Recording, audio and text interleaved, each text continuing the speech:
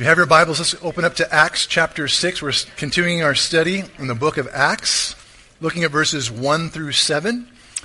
The title of this morning's message is Practical Service is Spiritual Service.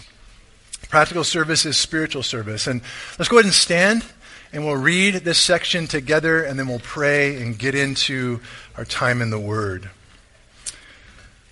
Beginning in verse 1. Acts chapter 6. Now in those days, when the number of the disciples was multiplying, there arose a complaint against the Hebrews by the Hellenists because their widows were neglected in the daily distribution. Then the 12 summoned the multitude of the disciples and said, "It is not desirable that we should leave the word of God and serve tables. Therefore, brethren, seek out from among you 7 men of good reputation, full of the Holy Spirit and wisdom, whom we may appoint over this business. But we will give ourselves continually to prayer and to the ministry of the word." Verse 5. And the saying pleased the whole multitude, and they chose Stephen, a man full of faith and the Holy Spirit, and Philip, Prochorus, Nicanor, Timon, Parmenas, and Nicholas, a proselyte from Antioch, whom they set before the apostles, and when they had prayed, they laid hands on them. Verse 7. Then the word of the Lord spread, and the number of the disciples multiplied greatly in Jerusalem, and a great many of the priests were obedient to the faith. And Father, this morning we come before you. We thank you for your word. We thank you for the opportunity to gather in your presence, Lord. We thank you for this time of worship. We were inclining our hearts to you. And again, Lord, we're going to continue to do so. We ask, Lord God, that you'd remove every semblance of distraction from our lives, Lord. In our lives, there are so many distractions. Inward distractions, external distractions, things good and things bad. And yet, Lord, we pray that, Lord, we know that Satan wants to distract us from hearing and receiving and responding. And so we pray by your Holy Spirit that you would incline our ears, our minds, and our hearts to you today, and that you'd speak to us. And Lord, that there would be a response that would take place, Lord. That we would be not only hearers of your word, but doers of your word, we pray. In Jesus' name, amen. Amen. Please be seated. Well, after a 4-week break, because we were in Nepal, we jumped back into the book of Acts last week, and Pastor Rory did a great job of kind of bringing us up to date up to chapter 6, where we are here this morning. And as we've studied the book of Acts, we've seen that the account of the early church was both amazing and powerful. God was working. The gospel was being preached, miracles were being performed, people were coming to faith in Jesus in wonderful and miraculous ways. And the church was characterized by joy and generosity and grace and boldness. It was alive and it was growing. And the gospel was spreading like wildfire. There was an excitement. There was much life, much activity. As we read through the book of Acts, there's something that happens within us as we read the stories of the Holy Spirit moving and the way people were being healed and the miraculous ways that God was working in the lives of individuals. There's something within us that begins to rise up. There's something within us that awakens. And we read those passages and we say things like, "Yes, Lord, do it again. Yes, Lord, we need an awakening. Yes, we want a revival. We want the things that we read of in the book of Acts to be happening today in our church, in our community, in our world." Amen? But as we read through the book of Acts, it doesn't take long for us to see that Satan isn't very happy with what's happening. Whenever God is moving, Satan is plotting. Because he doesn't want God to succeed. He doesn't want the church or the work of the church to succeed. And so he begins to try to intervene, and he begins to try to derail the works of God.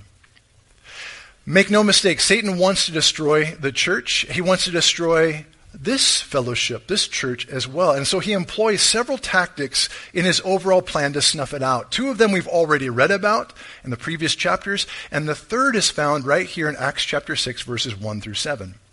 In chapters 4 and 5, we see the first tool that he used. It was the tool of persecution, where we see the disciples being arrested for preaching about the resurrection. They're thrown in jail. They're kept in jail for several days as the leadership is trying to figure out what to do. Eventually, they come to a place where they can't find any way to punish them. And so the Sanhedrin strictly warns them not to preach or speak in the name of Jesus ever again. In chapter 5, we see the account tells us the disciples were actually severely beaten and then finally released. But again, what we see is Satan's attack had no effect. It only emboldened the church all the more. Secondly, Satan tried corruption. And through the married couple, Ananias and Sapphira in Acts chapter 5, Satan tried to corrupt the church through hypocrisy. And this attempt also failed, only succeeding to bolster reverence for God. Now, the devil's next attack is probably his cleverest of the three. Having failed in persecuting the church and trying to bring corruption into the church, he now tries distraction. If Satan can preoccupy the apostles with social administrative work, they would neglect their God-given responsibilities to pray and to preach, and thus leave the church without a defense against false doctrines. But the apostles were appropriately alert to the devil's schemes. And in verses 1 through 7, it tells us how the wisdom of God protected the early church yet again. David Guzik said this: "We can say that with Acts 5 and 6, the good old days were over for the earliest Christians. They had to deal with external persecution, internal corruption, and now with disputes and possible divisions." And here's the thing. How they dealt with those things made all the difference. Charles Swindoll said that life is 10% of what happens to you and 90% of how you respond. And what we're going to see here in this surveyed section, verses 1 through 7, Acts chapter 6, is there was this opportunity for Satan to cause division and strife.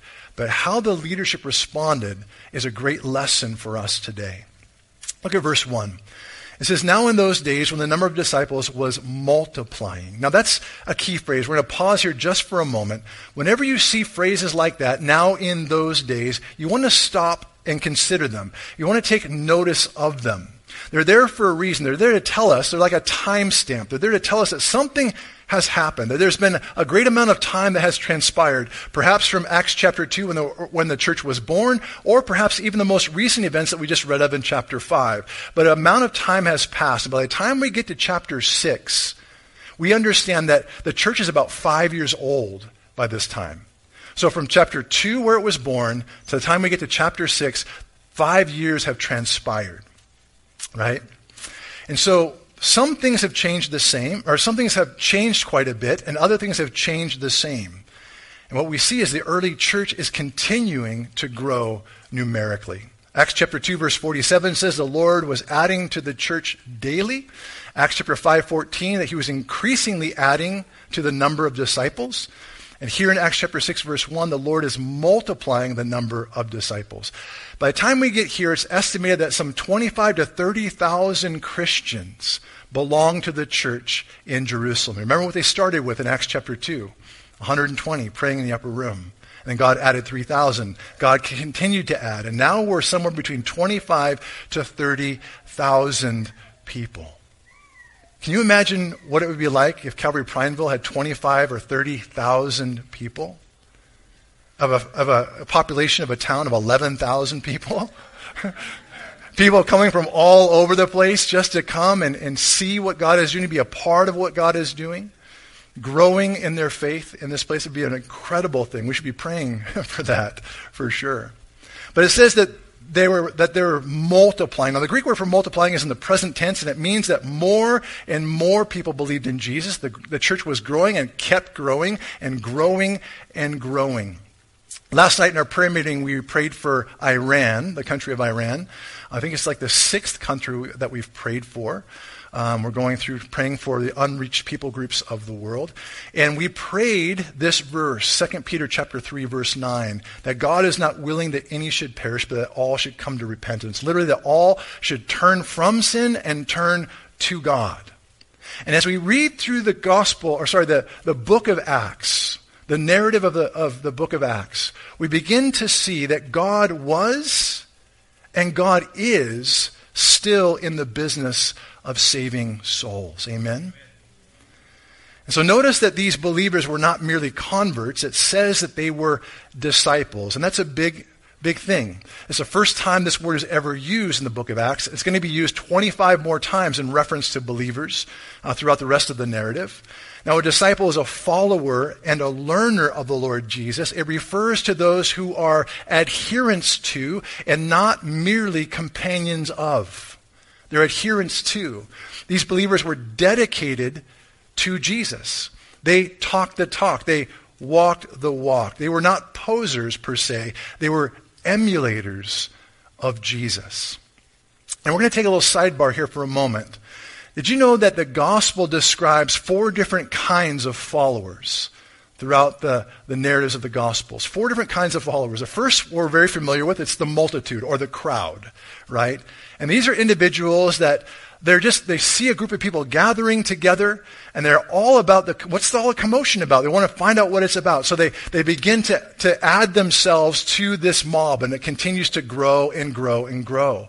They're not really interested in what Jesus has to say or who he is. They just want to be a part of the group, the crowd, the mob, right? They suffer from FOMO, fear of missing out, right?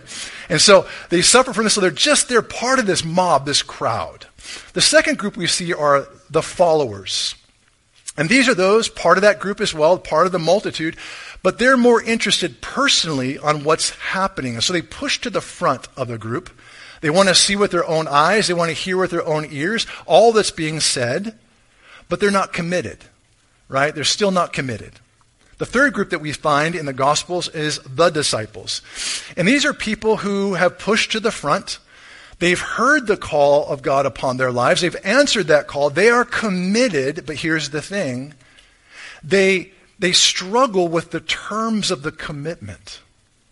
They struggle with the terms of the commitment. What did Jesus say? He said, listen, if you desire to come after me, what must you do? Deny yourself, take up your cross daily, and follow me.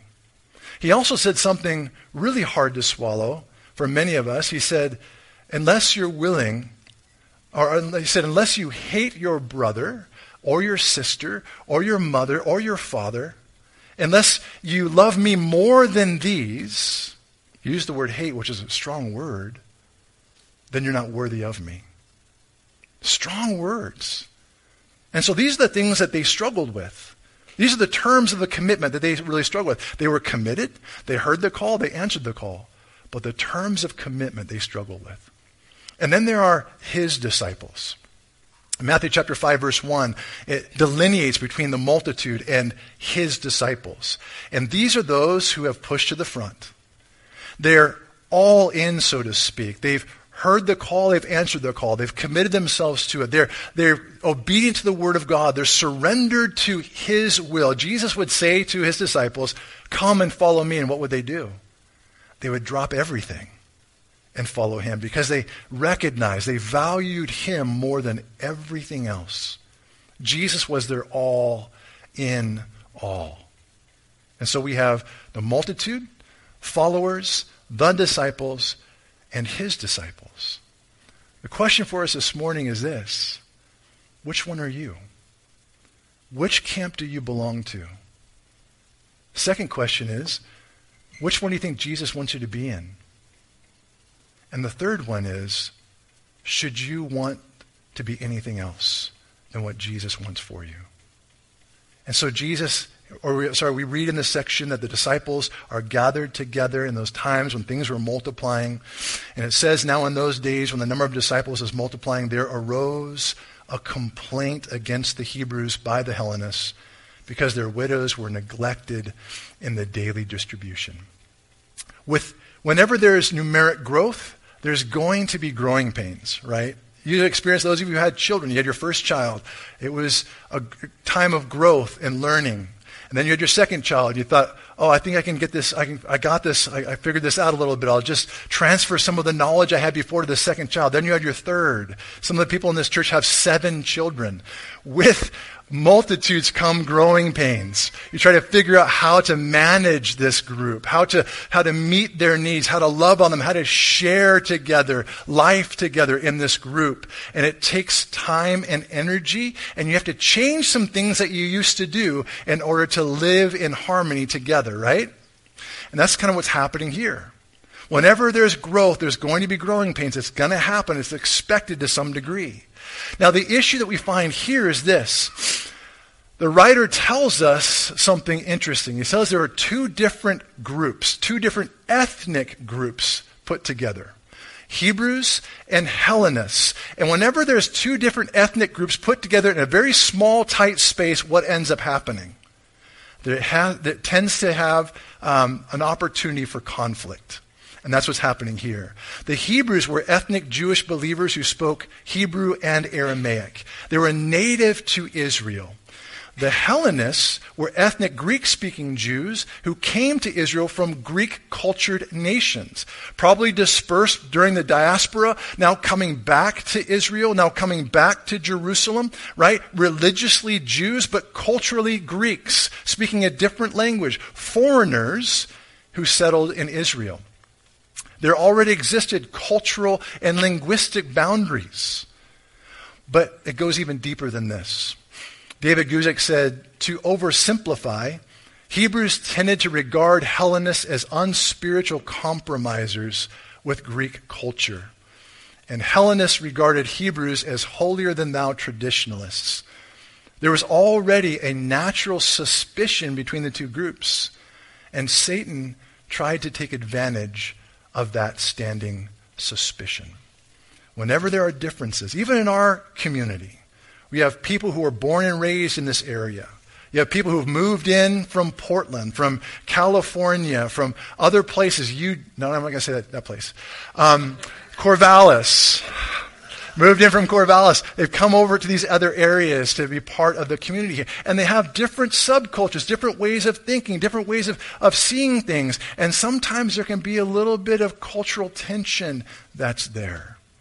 And it says here that the Hellenists began to complain against the Hebrews because their widows were neglected in the daily distribution. They felt less than. They felt inferior to the Hebrews. They felt like somehow they were being slighted. The Hebrew widows were being taken care of, and we're getting seconds. They get first, we get seconds. We get what's left over, pretty much.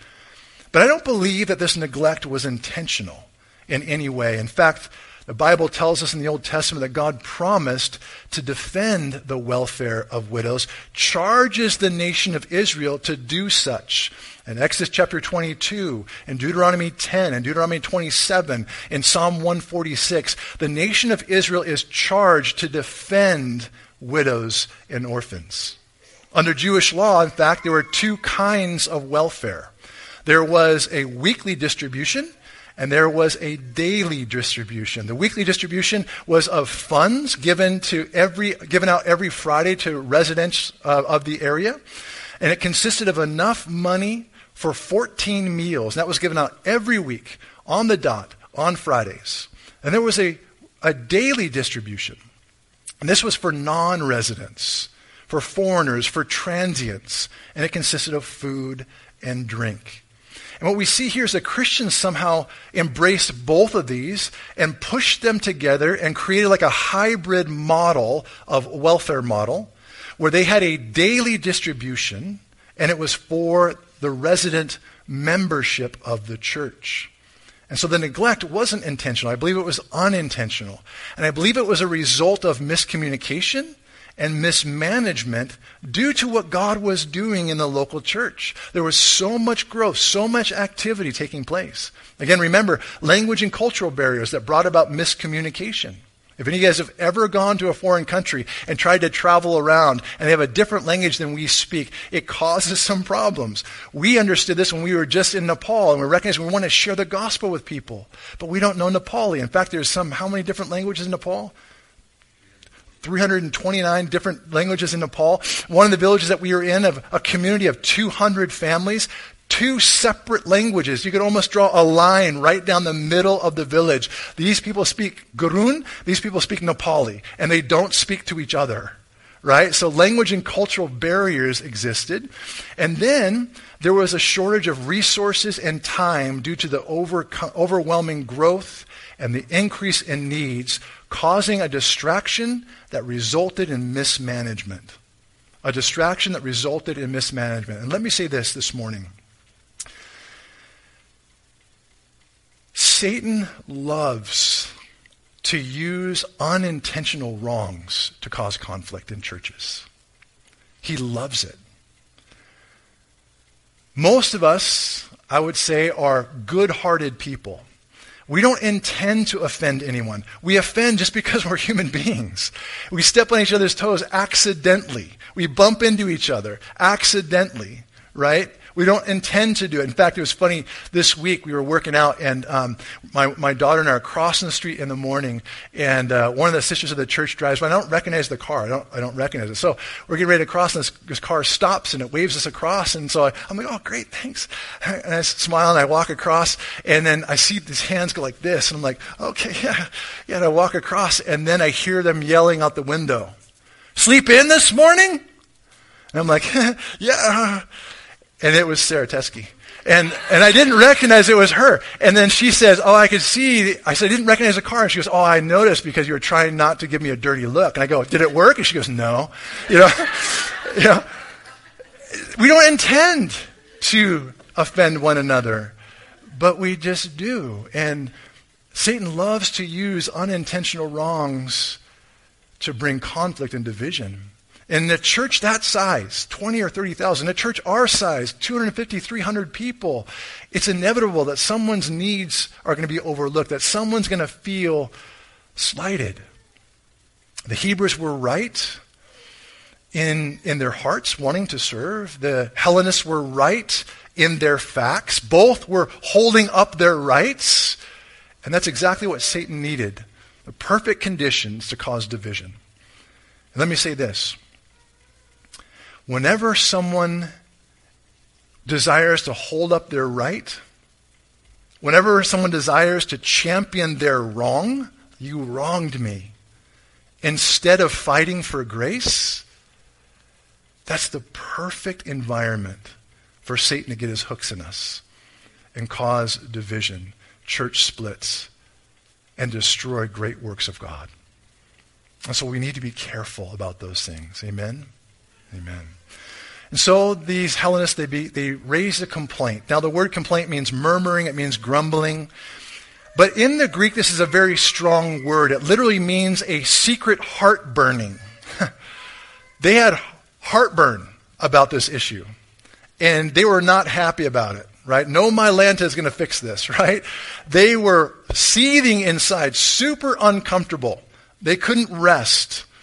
And I believe that the Holy Spirit has Luke use this word because this problem was brewing into a potential church split. With growth comes challenges. The more people, the more challenges. Proverbs 14:4 tells us that if there's no oxen, then the stalls are clean. Right? And Rory reminded me of this last week. We were moving some horses, and we're getting ready to go branding, and we got it opened up, right? And the horse trailer, and it had just been used to haul cows the day before. And all of their stuff was still in there. And it was soupy, right? And so we're in there shoveling it out, and we're like, man, this is going to be a sermon illustration. Well, here it is, right? This is it. Like, when people are around, or vice versa, when oxen are there, when cows are there, it's going to be messy. And the more people, the more mess. It's inevitable. It's going to happen. And it's okay. It's good, right? If we handle it the right way, if we respond appropriately. But if we respond inappropriately, it can go bad really fast, right? And so here we see that this thing happening. They bring this complaint. And notice verse 2. It says, then the 12, these are the 12 apostles, summoned the multitude, the whole company of the disciples, and said, it is not desirable, it's not right, it's not reasonable, or literally, it's impractical, they said. It's impractical that we would leave the Word of God or give up preaching the Word of God in order to serve tables. Now, apparently the apostles were doing jobs that other people could do just as well, if not better than themselves. And at the same time, when they were doing those things, they had to stop doing something else. They had to stop praying. They had to stop giving themselves to the Word of God. And this type of thing creates a frustrated church. Frustration because the daily distribution of needs is being neglected, and frustration because the ministry of the Word is being neglected. Now, John Stott has some great insight here. He says this: there is no hint whatever that the apostles regarded social work or literally just practical ministry as inferior to pastoral work or beneath their dignity. It was not a matter of value, but a question of calling. They had no liberty to be distracted from their own priority task, and so they made a proposal to the church. And notice what it says, verse 3, therefore, brethren, or so then, logical conclusion to the preceding sentence, so then, brethren, seek out from among you 7 men of good reputation, full of the Holy Spirit and wisdom, whom we may appoint over this business. Gives them 4 qualifications, and notice this. Notice the qualifications described by the apostles focus on character. They focus on character of these men. The apostles are far more concerned with the internal quality of these men than they are about their outward appearance and image. So 7 men sought out to meet a very real need. By their names, as we've just read previously, we recognize they were Hellenists. They were Greek-speaking Jews. But why 7? Why 7 men? It's practical. It's pragmatic. How many days of the week are there? 7 days. And so one guy would serve each of the 7 days ministering to these widows. And this demonstrates practical wisdom in practical ministry, since they would know the language and they would know the culture so well. We were in Nepal, and we were so blessed that our guides were actually Nepalis. They spoke the language, they knew the culture, and not only were they Christians, but they were pastors. And it was awesome because we'd ask them questions, and they knew perfectly why people respond the way they do, why they dress how they do, why they do the things that they do, because they grew up in that culture. They knew it so well. And so it's just wisdom to have these guys do this. And they brought these 7 guys out, and the apostles appointed them. Now, I want you to take notice of this phrase, seek out. The apostles say, seek out from among you 7 men. This phrase, seek out, it means to look upon, it means to look after, but more than that, it means to observe, it means to inspect, it means to examine closely with your eyes. And so these were well-known men. They weren't novices. They weren't new to the church. They had been proven. They had been examined. They'd been watched closely, and they had been found to be men of faith and faithful men. They weren't there just for the crack, to say. And what I mean by that is this. Years ago, my wife and I kind of felt like God was calling us to Ireland. We still have a heart for Ireland. So if anybody wants to take a mission trip to Ireland, let me know. We'll go. Right? Still have a heart for Ireland. And so we went once, and then I went back a second time. And the first time we were there, we built some relationships. The second time, I had a chance to rekindle those relationships. And I was walking around with one of the pastors. I was asking how the church is going. And he was like, that's going well. And I could sense some frustration. And I said, well, what's going on? I said, well, it's Irish men just won't come to church. I'm like, what do you mean? He goes, well, yeah, the women come, Irish women come. We have a lot of foreign men that are here working in the country. And in fact, they're mostly our leaders in our church. But the Irish men won't come to church. They only come out for the crack. And I thought, I must have misheard that. So later on, we're talking again, and we're talking more about the church, and he tells me the story again, and he says, yeah, the Irish men, they only come out for the crack. And I'm like, now I know I heard that correctly. Crack, man. And I'm starting to think like, wait, I don't want to judge, but man, I know cultures are different. Like you go to Germany, and you go to church in Germany, and right after church, you don't go down to, the doghouse for a burger. You go out and you have a beer after church in Germany. That's just culturally what they do. Here we go to the doghouse, or we go have a cup of coffee, or we do something like that, right? Culturally, it's different. And I thought, okay. I'm Irish descent, and I don't remember my dad ever telling me that my grandfather did crack, right? But, so I'm like, okay, I'm just going to give some grace and give some space here. And then the third time it comes up, I'm like, I just got to ask. I got to ask. It's been bothering me. I said, you're talking about these guys doing crack. Like, what's the deal? And he's like, oh, no, so sorry. Forgive me. Yeah. The Irish word for fun is crack. They come out only for the fun. Like, they come out for bowling. And I'm like, bowling's not fun. But they're like, come out for bowling or potlucks or movie nights. They only come for the crack, and then they go home. They won't come to church. I'm like, oh, okay. But these men didn't come out for the crack. These men are constant, continuous fixtures within the fellowship of believers.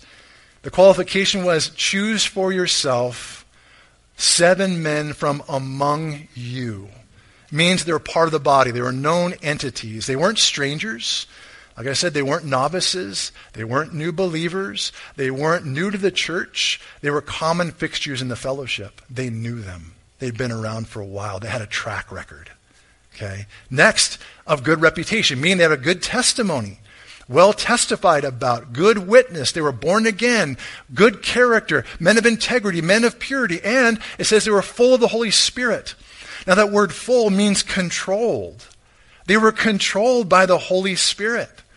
J.B. Phillips thinks that this phrase means that they were spiritually minded, meaning that they were indwelt by the Spirit, they were infilled by the Spirit, they were empowered by the Spirit, and they were led by the Spirit of God. And fourthly, they were full of wisdom. The Spirit and wisdom go hand in hand. Where wisdom is, the Spirit is. Where the Spirit is, there is wisdom. Wisdom is the practical application of knowledge. These men, they knew the Scriptures, and they knew how to apply the Scriptures to life and ministry. They had spiritual street smarts. They were wise in practical matters. They knew how to practically solve and practically serve. This week, it was a great example of that. Earlier in the week, I texted a bunch of guys in the church that are handymen. I'm not like they're handymen, but they're handy men, right? They're handy. They work. They know how to do stuff. And so I text them, hey, I'm thinking about sanding my fence this week. Does anybody have a Wagner power sprayer? I'm the kind of guy you work smart, not hard. I want to spray it, be done. And so some of the guys are like, no, don't have. And one guy's like, give me a hard time. I'm like, oh, sure, I see how you are. You have an hour's worth of work, and you want to get a sprayer and spray it all done. I'm like, oh, gosh, yeah, not that. And then finally one guy goes, hey, here's a ticket. Go down to Bi-Mart, spend a couple bucks, buy yourself one of those white, cheap weed sprayers, fill it full of your stain, use it, and then throw it away. Wisdom, right? Wisdom. I'm like, thank you, brother. I wanted to say back, John Reed, you know nothing.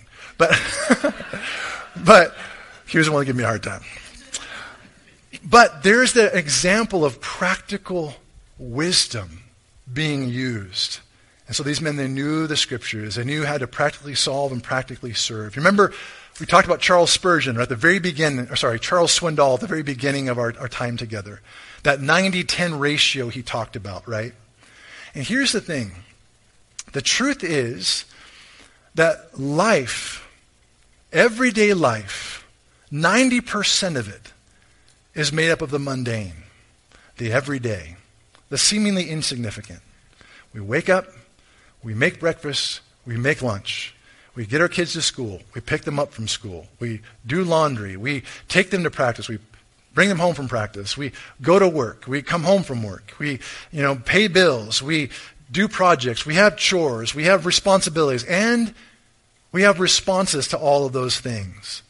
Well, these guys were filled with the Holy Spirit and full of wisdom in how to tackle life's everyday mundane issues. And here's the thing. Do you ask God to be in the mundane of your life? I'm serious about asking that. Do you ask God to be in the seemingly insignificant, the everyday? Are you crying out to Him for wisdom and to be filled by the Holy Spirit for those mundane things? If not, then you're leaving God out of 90% of your life. This week it was pretty awesome as well. We were branding this week, and at the end of our time, we were kind of putting everything away, and everyone's leaving, and one of the trucks that we were driving, after we had just cleaned that thing out that morning, right? And one of the trucks that we were driving, its battery died for whatever reason. It just died. And so we had it jumped. It was great. And then someone, not mentioning any names, someone turned it off. How'd that happen, Rory? Sarah did it. And so while we're ready to go, now we're trying to start it and it won't start. So same guys come over, same trucks, same jumper cables, hook them up to the batteries. Nothing, not even a sound. We're turning the ignition, not even a sound is coming through. It won't turn over at all. So 4 guys working on this thing for 10, 15 minutes. We're jostling cables. We're reconnecting. We're transferring to different batteries, back and forth. Nothing's happening. Nothing's working. We're giving it time. We're revving engine, the other engine of the truck. And we're waiting, and nothing's happening. And we're sitting there, and I looked out, and there's a brother at the window. I go, hey, have we prayed? He's like, no. I said, let's pray. Lord God, please let this truck start. Turn the ignition, starts right away. I kid you not. It was that fast. God is in the mundane, guys. He has to be, or he wouldn't be in our lives at all. 90% of our lives is the mundane. If we're not asking God to be in that, then we're leaving God out of 90% of our lives. These men were full of God's Spirit, right? Controlled. That word full means controlled. Controlled by God's Spirit. Controlled by God's wisdom to do ministry efficiently and effectively, to practically serve in practical ways. And oh, how we need more men and women like this in the church today. Men and women who are full of the Spirit of God. Men and women who are full of wisdom. To serve our children. To serve in children's ministry and youth ministry. To be ushers and greeters. To serve up there in the projection booth. To serve in ministry up here on the stage. Men and women full of the Holy Spirit and full of wisdom. And let me say this. Let me just challenge you here this morning. If you're not serving yet, you've been to the church for quite some time, and after about 4 to 6 months, you've kind of decided, you know what? This is my church, and you're not serving. You're not even being stirred to serve. May I ask you to pray about serving in the church? Because you have wisdom and skills that the church needs. That our children need, that our body needs. And let me encourage you to pray about serving in the church. If you ask anyone to serve, you go downstairs and ask them, you go up to the sound booth and you ask those people up here on the stage during worship, and you ask them, what's the big deal about service? They'll tell you serving is a privilege. And it's an honor to serve God. And so let me encourage you to pray about getting involved. And so there's this issue that happens here in verse 1, verse 2 and 3. The disciples bring this idea up. And then in verse 4 it says, but we, the disciples say, we will give ourselves or devote ourselves continually to prayer and to the ministry of the word. Again, John Stott says this, the apostles discerned a deeper problem, namely that social administration, both organizing the distribution and settling the complaint, was threatening to occupy all of their time and so inhibit them from the work which Christ had specifically entrusted to them, namely preaching and teaching. In other words, the apostles knew what God had called them to, and they made every effort to be committed to it. Matthew Henry says this, the apostles engage, I like how he says it, to addict themselves wholly to their work as ministers. What is the great business of gospel ministers? To give themselves continually to prayer and to the ministry of the word. They must be God's mouth to the people in the ministry of the word, and the people's mouth to God in prayer. In order to the conviction and conversion of sinners and the edification and consolation of saints, we must not only offer up our prayers for them, but we must minister the word to them. Nor must we only minister the word to them, but we must pray for them. God's grace, and this is challenging for me, God's grace can do all without our preaching, but our preaching can do nothing without God's grace. Those ministers, without a doubt, are the successors of the apostles who give themselves continually to prayer and to the ministry of the word. And again, I think it needs to be restated. The statement that the apostles make in no way, shape, or form is saying, hey, we are above serving in practical ways. No pastor should take this as carte blanche or take this to say, this is proof and justification for me just to preach and pray and everyone else needs to do the work of the ministry practically. It is not saying that in any way, shape, or form. When the church was small, the apostles could do and no doubt did do more administrative works. But as the church grew and continued to do so, they no longer had the time to meet all the needs effectively. And things began to fall through the cracks. And so they needed to elicit the help of others. The difference between the ministries of the 12 apostles and the 7 was not one of value, but one of priority. The same word used when it's talking about the distribution of needs in verse 1 and serving tables in verse 2 is the same word that the apostles used to describe the way that they serve the Word of God, the way they minister and preach the Word of God. It's the exact same Greek word. Diakoneo is the word. It's not diakonos, meaning the designation of the office of deacon, but it's the action. It's the serving. It's the ministry. So the 7 appointed servants were to minister the physical food, and the apostles were to minister the spiritual food. Both were ministering. Both met vital needs. And here's the thing, and Rory has said this so often from the pulpit, and I appreciate it so much. He says this, all of us, every single Christian, every member of this body, we are all ministers. If I were to ask the question, who here is a minister? Every one of us should raise our hands because the Bible tells us that. In 1 Corinthians chapter 12, we're told they're all part of this body. Diverse? Yes. Many parts? Yes. Many functions? Yes. But we're all part of the body of Christ with specific places and specific tasks and specific functions. We need the practical. We need the spiritual to be a strong and healthy church. Amen? Little caveat. Our church has experienced an incredible amount of growth in the last year and a half. That's why we had to go to 2 services. We were blowing out children's ministry. We had classrooms meeting in the kitchen downstairs, right? We had no place to put the kids, so we went to 2 services to try and alleviate some of that pressure downstairs, but also to alleviate some of the pressure up here. And we specifically and purposely made this 45-minute space in between first service and second service so that we could fellowship. As the church grew, we recognized we needed to shift a little bit. We needed to make a change. We don't want to lose the intimacy, so what can we do? We got to try to figure out a way we can do both. Try to maintain or retain that intimacy by having this fellowship, and yet still try to alleviate some of the pressure downstairs by having 2 services. That's one of the ways that we've tried to facilitate ministry in the midst of growth. And so we've put in new systems. We've tried to raise up servants and tried to train and disciple deacons and elders and tried to put in new procedures in place so that we can facilitate ministry as the church continues to grow. That's what's happening here. We recognize there's a need. The old ways don't quite meet the need, so we have to shift a little bit, right? Now, undoubtedly, every single one of us would love the church to be 25 to 30,000 people and to maintain the intimacy that we have now. We would love it, but it's impossible.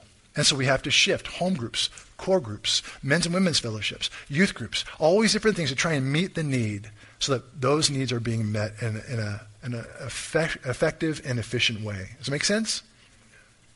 So the practical and the spiritual, they go hand in hand, and they're vital and they're important. Notice verse 5, and this is what I love. And so the disciples bring this idea forward, and it says in verse 5, and the saying pleased the whole multitude. The saying pleased the whole multitude. Again, this is not a small group of people, just a little committee that was convened to try and figure out how to handle this issue. They bring the whole church together and go, hey, here's the situation. What should we do? This is our suggestion. What do you think? And it says, man, that's a great idea. It pleased the whole multitude. In Judges chapter 5, verse 2, the Song of Deborah, after the defeat of Sisera, she writes, when the leaders lead in Israel, and when the people willingly offer themselves, bless the Lord. I love that. That's what's happening right here. Leaders leading, the people willingly offering themselves, being open to the leading of the Holy Spirit, and blessing comes forth. Blessing comes forth. And that's what happens when the word of wisdom is at work and the people are willing to yield to the leading of the Holy Spirit. This is a wonderful way to solve the problem, isn't it? They didn't throw the complainers out. They didn't shun those unhappy people. They didn't divide into two congregations over this. They didn't form a committee and discuss the issue to death. They literally said, hey, let's raise some people up to serve. And they delegated responsibility and they brought more people to the table in order to solve the problem. They brought more people into the work of the ministry. Verse 5 says they chose Stephen, a man full of faith and the Holy Spirit, and Philip and Prochorus and Nicanor and Timon and Parmenas and Nicholas, a proselyte from Antioch. Now, the names of the 7 men here are interesting. We know they're Hellenistic Jews, and again, they chose these Hellenists to meet a very practical need. They knew the language, they knew the culture well. Stephen is the first person that's mentioned here. Stephen is our main character in the rest of this chapter, beginning in verse 8 through the end of chapter 7. He's the main character. He's a man full of faith and full of the Holy Spirit. Philip is mentioned next, and this is not Philip the apostle, but rather Philip the evangelist of Acts chapter 21, verse 8. He's the main character of Acts chapter 8, that we'll read about here shortly. And then the third person is Prochorus. Church tradition tells us a little bit about him. We don't hear about him anymore in the Bible, but church tradition tells us he became the assistant of the apostle John, eventually became the pastor of the church in Nicodemus, and then he would be martyred for his faith in the city of Antioch. The other guys, we don't know anything about other than what the Bible says. What does the Bible say? The Bible tells us they were men that had a good testimony within the church. That a good testimony within the local church. These were good men, men of good standing. And that's what being a servant is all about. It's people serving not for personal recognition, but to please God and to glorify God by blessing God's redeemed people. It's people not looking for a position or a title or somehow to start climbing the ladder, so to speak, within the church, but serving as needs arrive, looking for opportunities as the Lord would present them. It's people not looking for influence, but who are influenced and led by the Holy Spirit. What's so interesting about these 7 men is that they didn't have to have a title. They didn't have to have an official position in order to serve the body. They were already doing it. And they had good standing because of it. Now, because God is doing something, they're now officially brought forward and appointed to practically serve a certain group of people. But what do we know about them? They were among the people. They had a good reputation. They were full of the Holy Spirit. And they were full of wisdom. This week as I was preparing for today, reading through that, man, I was just frozen many times, arrested, if I could use that phrase, many times, thinking about the qualifications and then asking myself, do I fit those qualifications? Does that describe my life? A man of good reputation within the company of believers. A man full of faith. A man full of wisdom. I'm praying, Lord, make me a man like this. Not because I want bragging rights, not because I want to be recognized, but because I want to serve him well and serve God's people well. Amen? And so I've been praying all week long, Lord, make me a man of good reputation, full of the Holy Spirit and wisdom. And it says in verse 6, they set these men before the apostles, and when they had prayed, they laid hands on them. And this is significant. The handbook of the Acts of the Apostles says this: the laying on of hands was a gesture taken over by the Christian community from the Jewish community. The Christians adopted this. It was something that was normal in their culture, and they adopted it into their church culture. It symbolized not only the giving of a responsibility, but what is more important, and here's the thing, the imparting of strength and of the community's blessing. In other words, they call them forward, they lay hands on them, they say, look, we see what God is doing in your life. We see that God is already raising you up. We see that God has already given you a heart for this ministry. And so we recognize it. God is doing it. We just affirm it. and we're putting our hands upon you saying, now we just want to release you to ministry, and you have our blessing to serve. That's what they're doing. But notice the order here. Notice the apostles first did what? They prayed.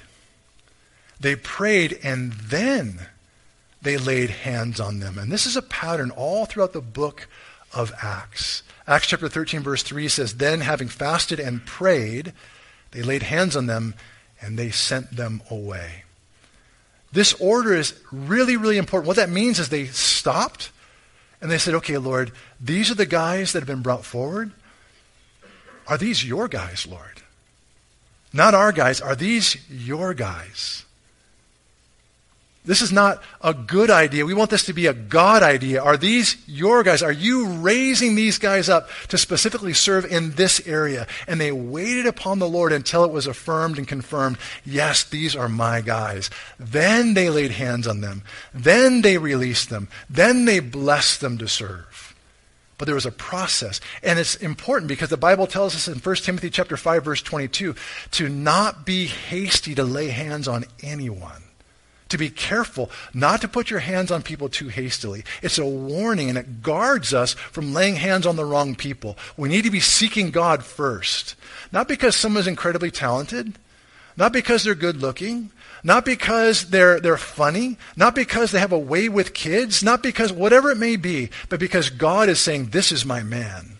And he or she has already proven to already have that heart, already be serving that in that area. And God's saying, look what I'm doing in this person's life. I want you to recognize it. I want you to affirm it. And now release them to ministry. Does it make sense? And notice the result.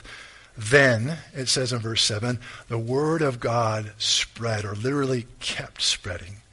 Because of these 12, the apostles were freed up to proclaim God's word. And God's word was freed up to spread through Jerusalem like wildfire. It says, then the word of God spread, and the number of the disciples multiplied greatly in Jerusalem, and a great many priests were obedient to the faith. The word spread and multiplied are in imperfect tense, telling us that the spreading of the word and the growing of the church continued. And it says a great many of the priests were obedient to the faith. I love that. Not just a few priests. A great many. I'm not sure you guys caught that. Now, why is that important? Remember, just a little while later, what were these priests doing? They were with the multitudes crying out, crucify him, crucify him, crucify him. And now they're coming into saving faith, giving their hearts and lives to the name or to the person of Jesus Christ through and because of the person and finished work of Jesus at the cross. Radical, amazing. The Bible tells us, history tells us that during this period of time, there were around 8,000 Jewish priests serving at the temple there in Jerusalem. 8,000. And notice what it says, and a great many were converted to Christ. Men who once opposed Jesus are now being saved. And that tells us that God can and will save even the most unlikely souls. The other night we were at dinner with some friends and we're sitting around and we're talking about our testimonies. We're talking about how we got saved and how we met our wives and how God brought all that about. And we were just amazed that God saves souls and saves even the most unlikely people like me. I mean, if you were to ask anyone that I went to high school with, can you ever imagine Chris Cross being a pastor? They would say, heck no. There's no way. Prison, yes. Dead, maybe. But pastor, no way. God can and will save even the most unlikely souls. Here, a great many priests were saved. It reminds me of Acts chapter 4, verse 12. There's salvation in no other name under heaven given among men by which we must be saved. I'm going to have the worship team start making their way forward as we close here.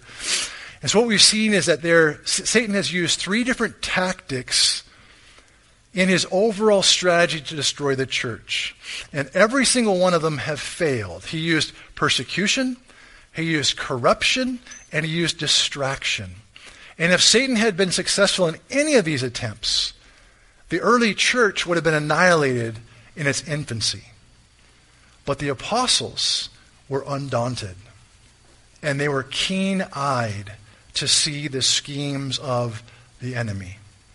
And as I was sitting there thinking about how we're going to close this morning, I was just thinking, Lord, how we need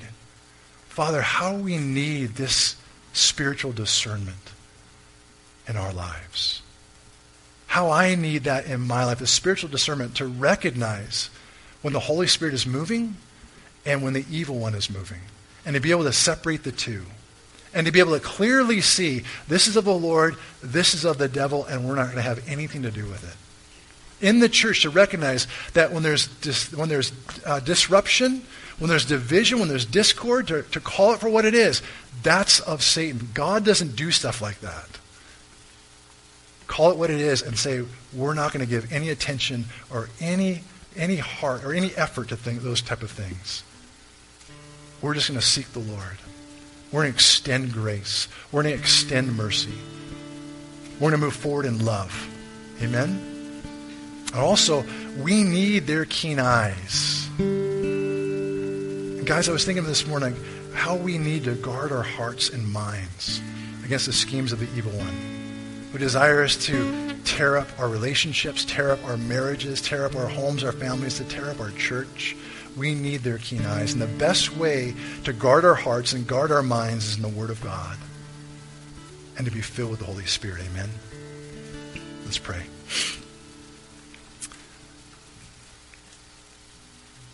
Yes, Lord. Thank you, Lord. Father, we come before you this morning, and we thank you for your word. We thank you for the example that we see in Scripture.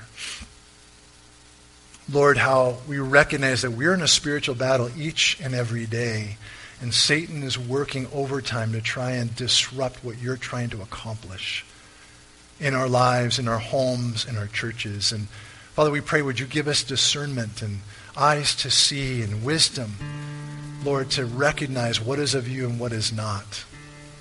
What is of the wicked one. And Lord, to be able to deny those things and seek your face and turn away from those and not give any time or attention or effort to any of those things that are not of you, Lord. Lord, we need to be men and women. We want and desire to be men and women, Lord, of good reputations, full of the Holy Spirit, and full of wisdom. Help us, Lord God, to see and to know and to practically work in ways that will bring you glory and bring a blessing to your people, we pray. Encourage us, Lord. Stir us. And Lord, we would even ask this morning that you would expand our ability, Lord, to have more of your Spirit in our lives. Someone once said that we have as much of the Spirit as we want. Well, there's no limit.